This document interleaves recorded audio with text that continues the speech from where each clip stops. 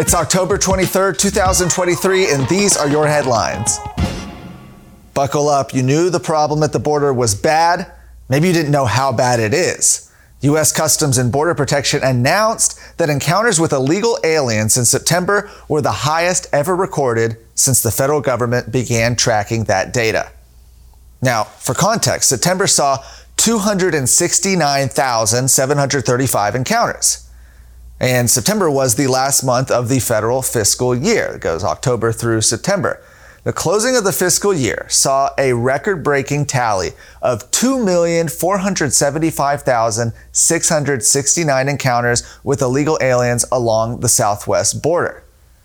The previous record, that was held by last fiscal year, which saw just under 2.4 million illegal border crossings. Texas is currently in its third legislative special session right now, where Abbott has requested lawmakers construct additional legislation to address border security needs, including legislation to do more to reduce illegal immigration by creating a criminal offense for illegal entry into the state from a foreign nation and authorizing all licensed peace officers to remove illegal immigrants from Texas. He also requested legislation to impede illegal entry into Texas by increasing the penalties for criminal conduct involving the smuggling of persons or the operation of a stash house, and legislation to impede illegal entry into Texas by providing more funding for the construction, operation, and maintenance of border barrier infrastructure. So where is the legislature on all this? Well, we are halfway through the special session now. It's been going on for 2 weeks. They can last up to 30 days at a time. Senate Bill 4 by Senator Pete Flores, that's one that would increase penalties for human smuggling and operating the stash house. That's already passed the Texas Senate long ago at this point. It's been approved by the House State Affairs Committee. It simply needs to be put on the calendar for a full vote by the House.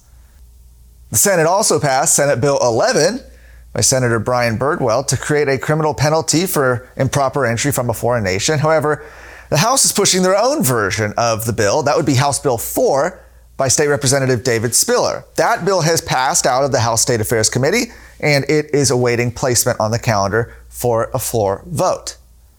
No matter what the legislature does, or in this case, maybe doesn't do to address the problem, it's certainly getting worse. We see what the Biden administration is allowing to happen.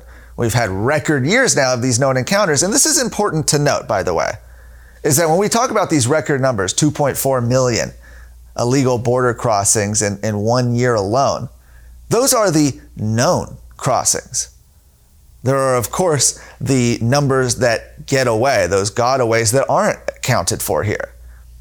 And then there's the number of gotaways that we don't even know if they came across. So these numbers could be much, much higher. It's certainly time for Texas to take the lead. It's time for Texas to fight back.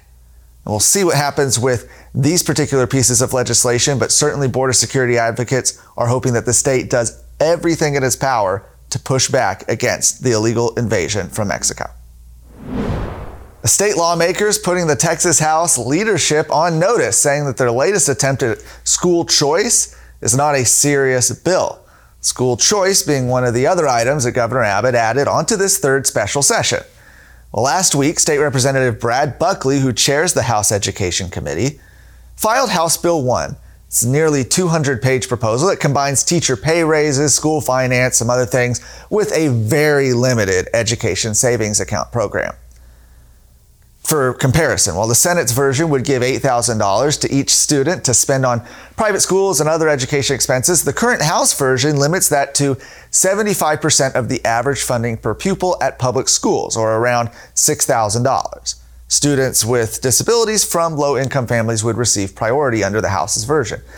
Additionally, and this is big, the bill has a cap of only 25,000 students in its first year. Legislation would also overhaul the state's A through F accountability ratings for public schools, removing the ratings entirely for the current school year.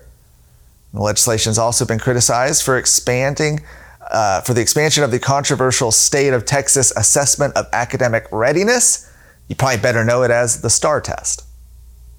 Governor Greg Abbott's office said the bill differs from what the governor's office had negotiated with the House's leadership team, selected by the Speaker, earlier in the session. State Representative Steve Toth, meanwhile, has also blasted the proposal in a video posted on X. He said, "This is not a serious bill any more than Dade Phelan is a serious speaker. Serious people that are serious about education know that we need to curtail the expansion of high-stakes testing, not expand it. So the bill is dead." Again, a reminder, we are halfway through the third special session. It appears a compromise is nowhere in sight yet on the issue of educational freedom.